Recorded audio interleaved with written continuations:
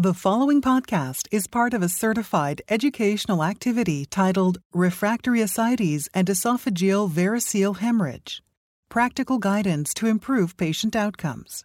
Access the entire activity and complete the post-test at peerview.com/XNU860. Downloadable slides and practice aids are also available. Hello, this is Dr. Kimberly Brown from Wayne State University and Henry Ford Hospital in Detroit, Michigan. Welcome to this educational activity on improving patient outcomes in refractory ascites and esophageal variceal hemorrhage. My goal today is to summarize the consequences of decompensated cirrhosis and portal hypertension and discuss the latest evidence for current and emerging approaches to managing patients with refractory ascites and esophageal variceal hemorrhage. So what are the practice gaps we're trying to address with this activity today? The first is awareness. Refractory ascites and esophageal variceal hemorrhage are poorly understood by many healthcare professionals, and this results in poor outcomes and substantial patient burden. Furthermore, many patients with refractory ascites and EVH are underdiagnosed or incorrectly treated, and this results in higher morbidity and mortality. When we look at the epidemiology of EVH and refractory ascites, we see that there are several disease states that can lead to cirrhosis of the liver, and they're listed across the top. Although historically viral hepatitis accounted for about 40% of patients with cirrhosis in the United States, this has now been surpassed by those patients with NAFLD, fatty liver, and NASH in conjunction with alcohol. Regardless of the etiology, about 0.3% of patients in America have cirrhosis of the liver, and this has several clinical consequences. The first is increased mortality. When you look at the risk of death in this patient population, it's about 3 times higher than age-matched controls. But cirrhosis can also lead to the complications we're discussing today. About 70% of patients within 10 years of diagnosis will develop ascites, and of those patients, about 10% will develop what we call refractory ascites. And refractory ascites carries with it very high mortality, about 50% between 6 to 12 months following the diagnosis. About 30% of patients can develop esophageal variceal hemorrhage within 3 years of diagnosis, and this increases with the severity of liver disease. And about a third of those patients will actually die once they have bled from the resulting complications of cirrhosis and variceal hemorrhage. But the diagnosis of cirrhosis is really just the tip of the iceberg. Cirrhosis is often asymptomatic until the onset of decompensation. Undiagnosed cirrhosis is very common, particularly in patients with NASH, fatty liver disease, and hepatitis C. So it's reasonable to estimate that up to 1% of the population, or 33 million Americans, may have cirrhosis as defined histologically. There are several stages of cirrhosis. On the left, we define early cirrhosis as compensated. And what this means is that portal hypertension is elevated, typically greater than 5 millimeters of mercury, not to exceed 10. You can have what is called clinically significant portal hypertension. These patients are still compensated. They have no signs or symptoms of liver failure, and they may or may not have varices at this point. Once we move into decompensated cirrhosis, these are patients who have clinical complications, including variceal hemorrhage, ascites, hepatic encephalopathy. Typically, these patients have portal hypertensive numbers that exceed 12 millimeters of mercury. And as disease continues to progress, these patients develop late decompensation. In late decompensation, patients have recurrent variceal hemorrhage. They can have refractory ascites, hyponatremia. They can develop hepatorenal syndrome, recurrent encephalopathy, or jaundice. And ultimately, if left unattended, these patients go on to die. There are several prognostic indicators of cirrhosis, markers that we can use to try to assess risk for our patients with liver disease. The most commonly used is what's called the Child's Pugh score. This includes estimates of encephalopathy, ascites, bilirubin, albumin, and INR. And patients can be categorized as either Child's Pugh A, B, or C. You can see that Child's A patients have actually a very good long-term and short-term survival. In fact, their 1-year mortality approaches 0%, very similar to age-matched controls. But as patients develop further signs and symptoms of liver disease and their score increases, those patients who are Child's Pew-C have a 1-year mortality that exceeds 50%. We can use MELD score. This is a commonly used scoring system for transplantation, but it also relates to prognosis for patients with cirrhosis. This includes estimates of dialysis, serum creatinine, bilirubin, INR, and sodium. And you can see as the MELD score increases, the 3-month mortality, which is really what we measure with the MELD score, actually begins to increase. Those patients with very low MELD scores have a very low 3-month mortality, and those patients who have scores that exceed 30 have, again, a 3-month mortality that exceeds 50%. The more difficult measurement is that of hepatic venous pressure gradient, because this is an invasive measurement. And you see that this is really a measurement when we take the measures of free hepatic pressure and wedged hepatic pressure. When you subtract the two, you get the hepatic venous pressure gradient. You can see on the right the prognostic significance as that pressure gradient increases. So normal would be considered a pressure gradient less than 5. At that level of 5 or above, we start to develop what we call portal hypertension, high pressures in the portal system. At 10, as we discussed in a previous slide, this becomes clinically significant, and patients are now at risk of starting to develop complications like varices. And then the risk of variceal hemorrhage really begins to increase in most patients 12 or above. And you can see as the pressure gradient increases, the prognosis for the patient decreases, and in fact, they can have more and more complications as related to portal hypertension. When we look at the pathophysiology of refractory ascites and hepatorenal syndrome, obviously these patients all start with cirrhosis. And as cirrhosis or fibrosis in the liver progresses, patients develop portal hypertension. This can lead to several issues, including bacterial translocation, but most importantly, splanchnic vasodilation. The splanchnic vasodilation results in a number of different factors occurring in the body, primarily the activation of vasoconstrictor systems. This can lead to renal hyperperfusion and avid sodium retention. All of these factors can lead to the formation of ascites, and as ascites progresses and worsens, patients can develop refractory ascites. But important too, cirrhosis can lead to immune dysfunction. This predisposes patients to an increase in bacterial infections. This can lead to sepsis, and all of these factors can further complicate the picture and contribute to the development of hepatorenal syndrome. There are diagnostic criteria for refractory ascites. The ones that are listed here are from the European Association for the Study of Liver Disease. You see that diuretic-resistant ascites, this is ascites that cannot be fully mobilized or recurs early and cannot be prevented because of the lack of response to sodium restriction and diuretic treatment. So patients are resistant to the common medical therapies that we impose in the presence of ascites. But we also have patients who have intractable ascites. These patients have ascites that cannot be mobilized or recurs early, and again, cannot be prevented because of the development of diuretic-induced complications, such as renal insufficiency, that really preclude the use of an effective diuretic dose. When we look at the diagnosis of refractory ascites, again, we have a patient who is becoming non-responsive to diuretics. And what are the criteria for that?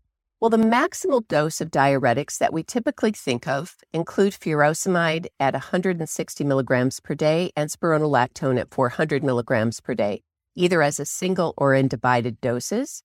In patients who have achieved this dose for more than 1 week and have been unable to lose weight, again, that is the patient where we're diagnosing refractory ascites. We have to make sure that we're excluding other forms of uncontrolled ascites, particularly malignancy. Peritoneal carcinomatosis would be refractory to diuretics, but would be another reason for refractory ascites. Patients can have nephrogenic ascites due to renal failure, And we have to understand that patients with outflow obstruction, particularly thrombosis in the hepatic veins, these patients can develop ascites that, again, would be refractory to diuretics. We need to exclude conditions that induce transient refractoriness, so things that are working against us in the patient. Medications, particularly nonsteroidals that act at the level of the kidney to decrease sodium excretion.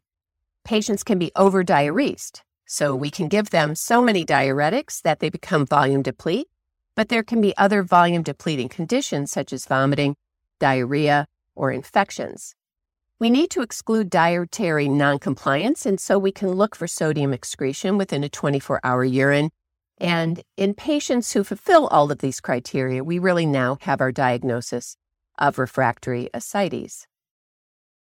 One of the major complications that we can see with refractory ascites is the development of what we typically in the past called hepatorenal syndrome, which is now called HRS-AKI, or acute kidney injury. And the reason that this is such a severe complication is because of the related mortality that occurs in this patient population.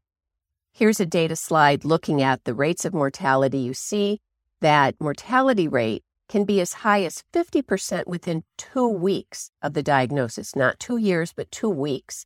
And this approaches 100% mortality within 3 months of the diagnosis.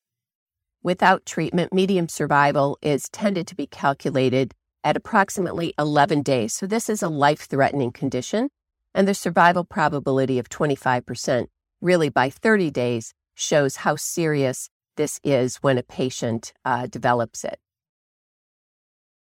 When we look at varices, there are guidance in terms of both the disease state as well as whether the patient, again, is compensated or decompensated. So here on the left, you have the presence or absence of varices. You can see that in compensated cirrhosis in patients who have hepatic venous pressure gradients less than 10, typically varices are absent, and in the absence of varices, there are the absence of complications. In patients who develop elevated portal pressures, again, greater than or equal to 10, you may or may not have varices, but when varices are present and there are no complications yet, our goal is really to prevent decompensation, prevent the first episode of bleeding. On the right, you see those patients who have decompensated liver disease. Typically, again, these patients have portal pressures that exceed 12. Those patients who have acute variceal hemorrhage, the goal there is to control the bleeding and then to prevent further early rebleeding in that patient. In patients who have had prior variceal hemorrhage, though, either with or without complications, again, the goal is to prevent further decompensation, which includes further or repeat bleeding episodes in that patient population. We recognize that in the majority of cases, varices are diagnosed by upper endoscopy, but there are non-invasive measures by which we can use to exclude patients who may have high-risk varices. These are called the Braveno criteria, and you can see some of the criteria listed here. Patients who would be with a liver stiffness score less than 20 kilopascals, that would be by elastography, in conjunction with a platelet count of greater than 150,000, those patients actually have less than a 5% chance of having high-risk varices, and in many cases can actually forego endoscopy as a screening tool to look for varices. We recognize, though, for all of our patients, that early treatment is needed to avoid disease progression. Early cirrhosis may be reversible in some cases based on the therapeutic regimen we're using, and prompt diagnosis and treatment can slow disease progression at actually any stage of the disease. So what are some of the emerging strategies that we can look at to improve outcomes for our patients with cirrhosis complications? When we look at current treatments for portal hypertension, we can see the treatments that have evolved by site of action. So again, we recognize that portal hypertension really results from increased hepatic resistance and can result in the formation of varices, but also in the result of splanchnic vasodilation.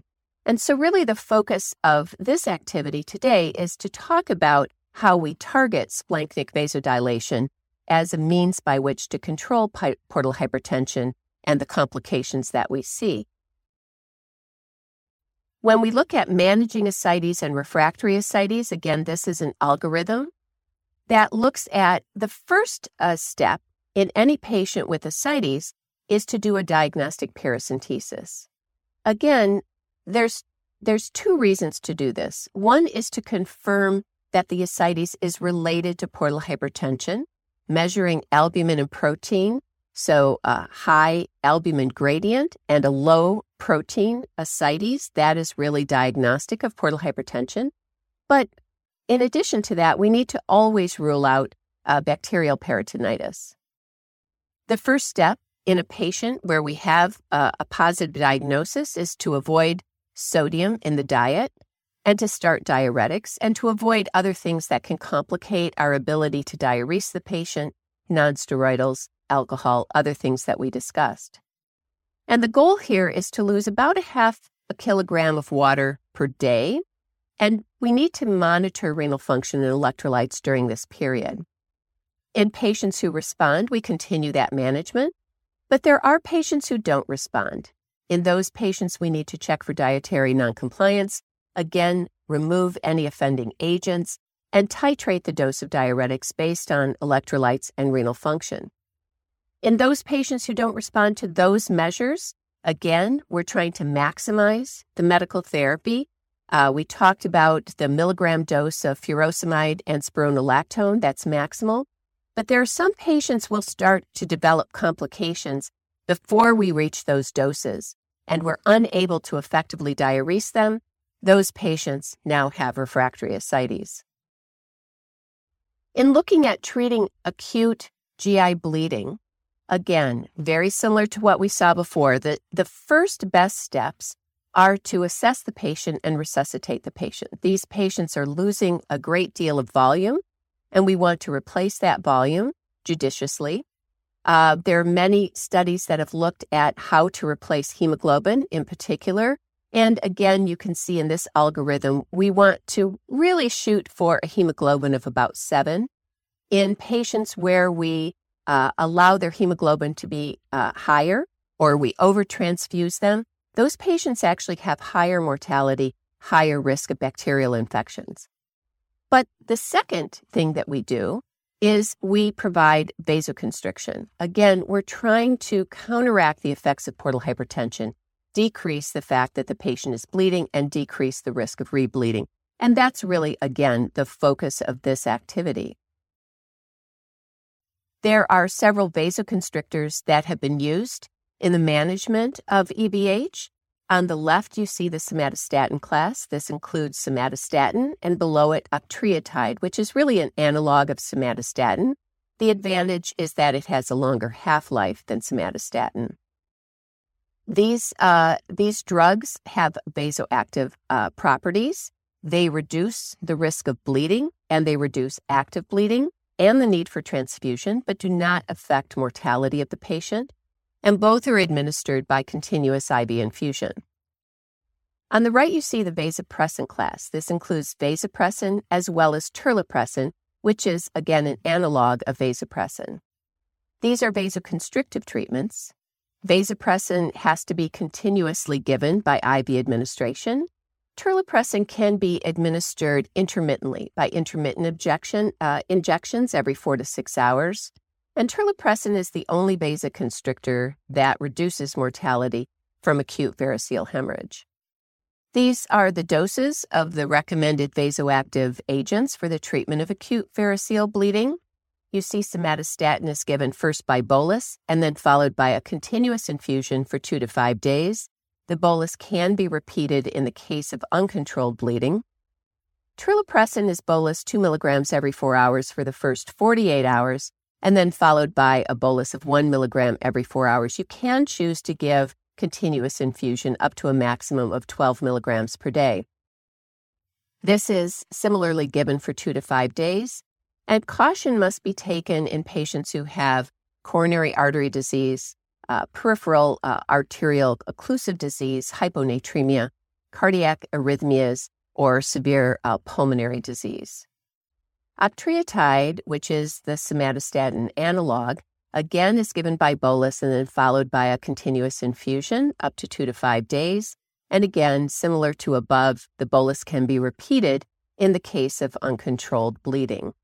This is a meta-analysis looking at the effects of mortality of vasoactive drugs in the treatment of variceal hemorrhage.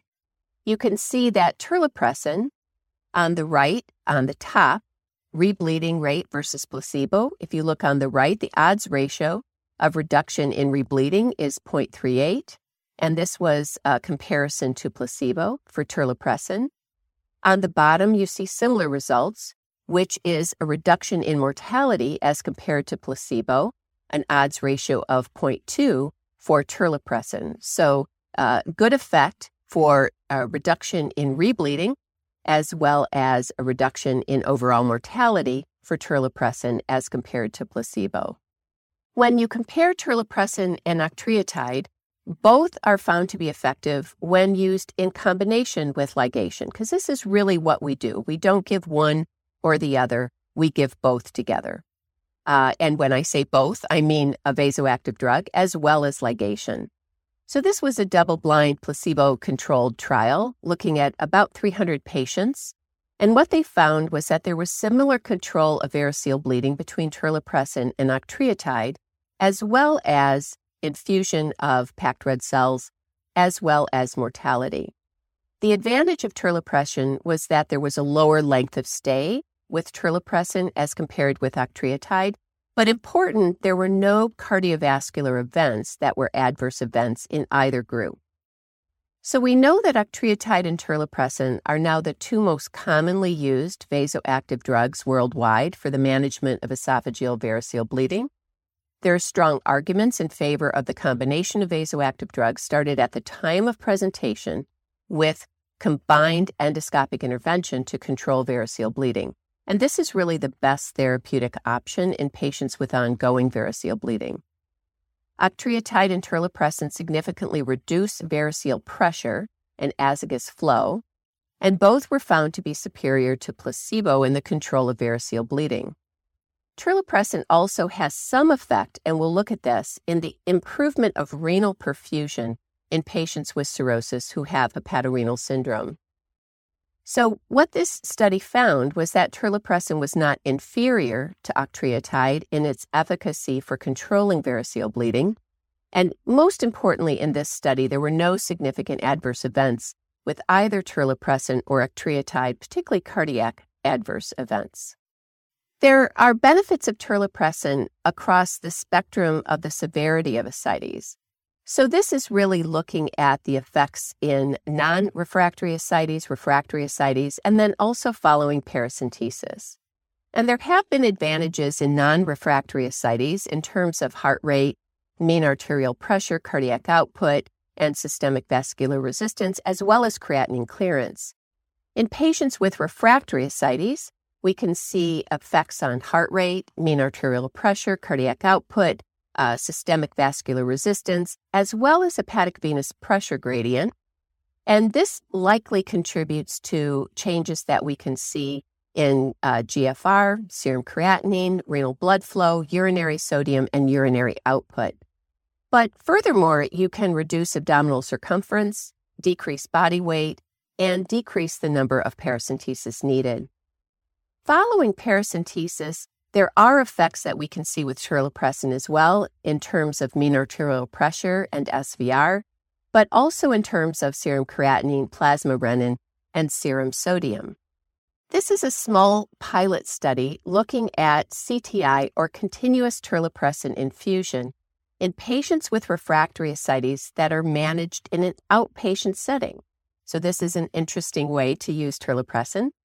This was a study looking at 5 patients who were awaiting liver transplantation, who received standard of care for 4 weeks, then followed by continuous terlipressin infusion at the doses shown there by PICC line for 4 weeks. And this was administered during a daily home visit, and patients continued with regular large volume paracentesis as needed. Weight, urine sodium, and other parameters were assessed. And what you see in the graph on the left is that the volume of ascites drained decreased. The mean volume of ascites drained went from about 23 liters per month to about 12 liters, which was significant. On the right, you can see the corresponding weight change with treatment. Again, there was about a 7.3 kilogram mean weight loss. This resulted in about 7.6% of total body weight. And so a weight reduction was also seen over the period of treatment in this pilot study. Important is that the authors did not report any significant side effects or hospital admissions during this period. So this led to a larger study looking at continuous terlipressin infusion delivered again in patients in the outpatient setting. This was looking at 23 patients who were waiting transplantation. They received continuous terlipressin infusion through a PICC line daily at home, and the median treatment was about 50 days. The median MELD decreased from 22.5 to 19, which was significant. There were 15 PICC-related complications and 27 unplanned hospitalizations. And if you look at the right, you can see that over the 50 days, the number of paracentesis or thoracentesis per month fell from approximately 4 to about 1.8. And on the bottom, you can see out to 14 days, the creatinine actually improved. Here it is reported in unimoles per liter, fell again from about 200 to 120, and this reduction was sustained over the period of treatment. And again, this was significant. There were no serious adverse events, either cardiac or ischemic, and the authors really concluded that outpatient continuous terlipressin infusion prevented prolonged hospitalization in patients awaiting transplantation. So we'll end with a couple of clinical scenarios. The first is a 68-year-old man with NASH cirrhosis admitted for refractory ascites and acute kidney injury. His past medical history shows that he has refractory ascites. He's requiring large volume paracentesis over the prior 6 months. He has type 2 diabetes on insulin, and he is listed for liver transplantation. On physical examination, he is afebrile. He has a good blood pressure, 110/68. He's alert and oriented. He has moist mucous membranes, but he does have moderate ascites and trace edema. He is guaiac negative. When looking at his current medications, he is on low-dose diuretics, spironolactone 50 milligrams daily, and furosemide. This is likely in large part due to prior effects and the resultant refractory ascites. On imaging, we do an appropriate ultrasound. He has a Doppler to exclude, again, hepatic venous outflow obstruction. He has moderate ascites. His portal vein is patent. He has no evidence of liver cancer. And importantly, he has no evidence of urinary obstruction. When we look at his laboratories, his AST and ALT are relatively stable. Bilirubin is 5.6, albumin 2.7. These are stable as compared to baseline. His sodium is 127, again stable, but his creatinine has elevated. It is now 2.1 as compared to his baseline of 1.1. He now actually fulfills the diagnosis of hepatorenal AKI. His INR is stable, white count is normal, no evidence of infection. Hemoglobin is 9.6, no evidence of bleeding. His MELD sodium is 32. When we look at his renal studies, his urinary sediment is bland, but he has a low fractional sodium excretion. Again, he fulfills the criteria for hepatorenal syndrome, again in the setting of refractory ascites. So what would be the next best steps in the management of this patient? There are several listed here.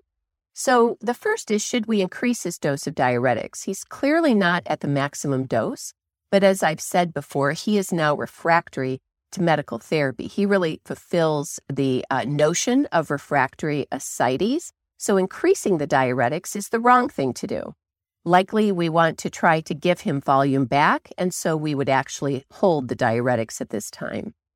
Would it help us to get a transient elastography of the liver? Unlikely. We know he has cirrhosis, and really that's what transient elastography does. It is not appropriate to be done in the setting of ascites. You don't get good readings, but more importantly, it will just tell you what you already know. Should we initiate octreotide and midodrine? Well, this has been the standard treatment that we have used in patients with advanced liver disease and hepatorenal syndrome. There's not good data to support this, but at the present time in the United States, this is what we have available. Should we give them a trial of IV albumin and volume replacement? The answer is yes here, because we want to make sure that volume depletion is not lending toward the acute kidney injury that we see. What about performing a paracentesis? Again, this is important in any patient presenting to the hospital because patients who have peritonitis, that can precipitate refractory ascites, that can precipitate acute kidney injury. So peritonitis always needs to be ruled out. And then finally, terlipressin. You've seen the data. I think terlipressin in this setting would be indicated. It is indicated in Europe and used widely in Europe. Unfortunately, at the present time, we don't have FDA approval, but hopefully this will become available for our use in the near future.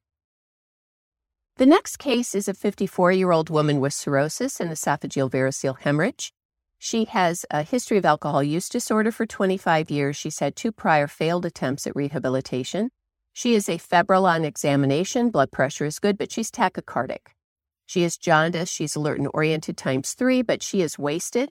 She has minimal ascites. Her lungs are clear. And on rectal examination, she has maroon stools. When you look at her medication, she is taking over-the-counter ibuprofen. As we know, nonsteroidal medications can cause GI bleeding in any patient, but the risk is particularly increased in patients with advanced liver disease. There's no recent imaging to review. On laboratory testing, her white count is normal. Hemoglobin is 6.7 from a baseline of 10. Platelet count is 69,000. Kidney function electrolytes are intact. Her albumin is 2.6. She has a pattern on liver testing, AST higher than ALT, consistent with alcoholic hepatitis. Her bilirubin is 12.6, and her MELD sodium is 28. Appropriately, she gets an NG tube that shows 800 cc's of bright red blood and unfortunately does not clear with lavage. So what are the next best steps in this patient's management? What about a non-selective beta blocker? Well, non-selective beta blockers have been shown to be beneficial both in terms of preventing first bleed in patients with varices as well as reducing rebleeding in a patient who has already bled. Would they be appropriate in this patient, however, who's tachycardic and not yet volume resuscitated? No, I would probably delay the initiation of a non-selective beta blocker to the time of discharge.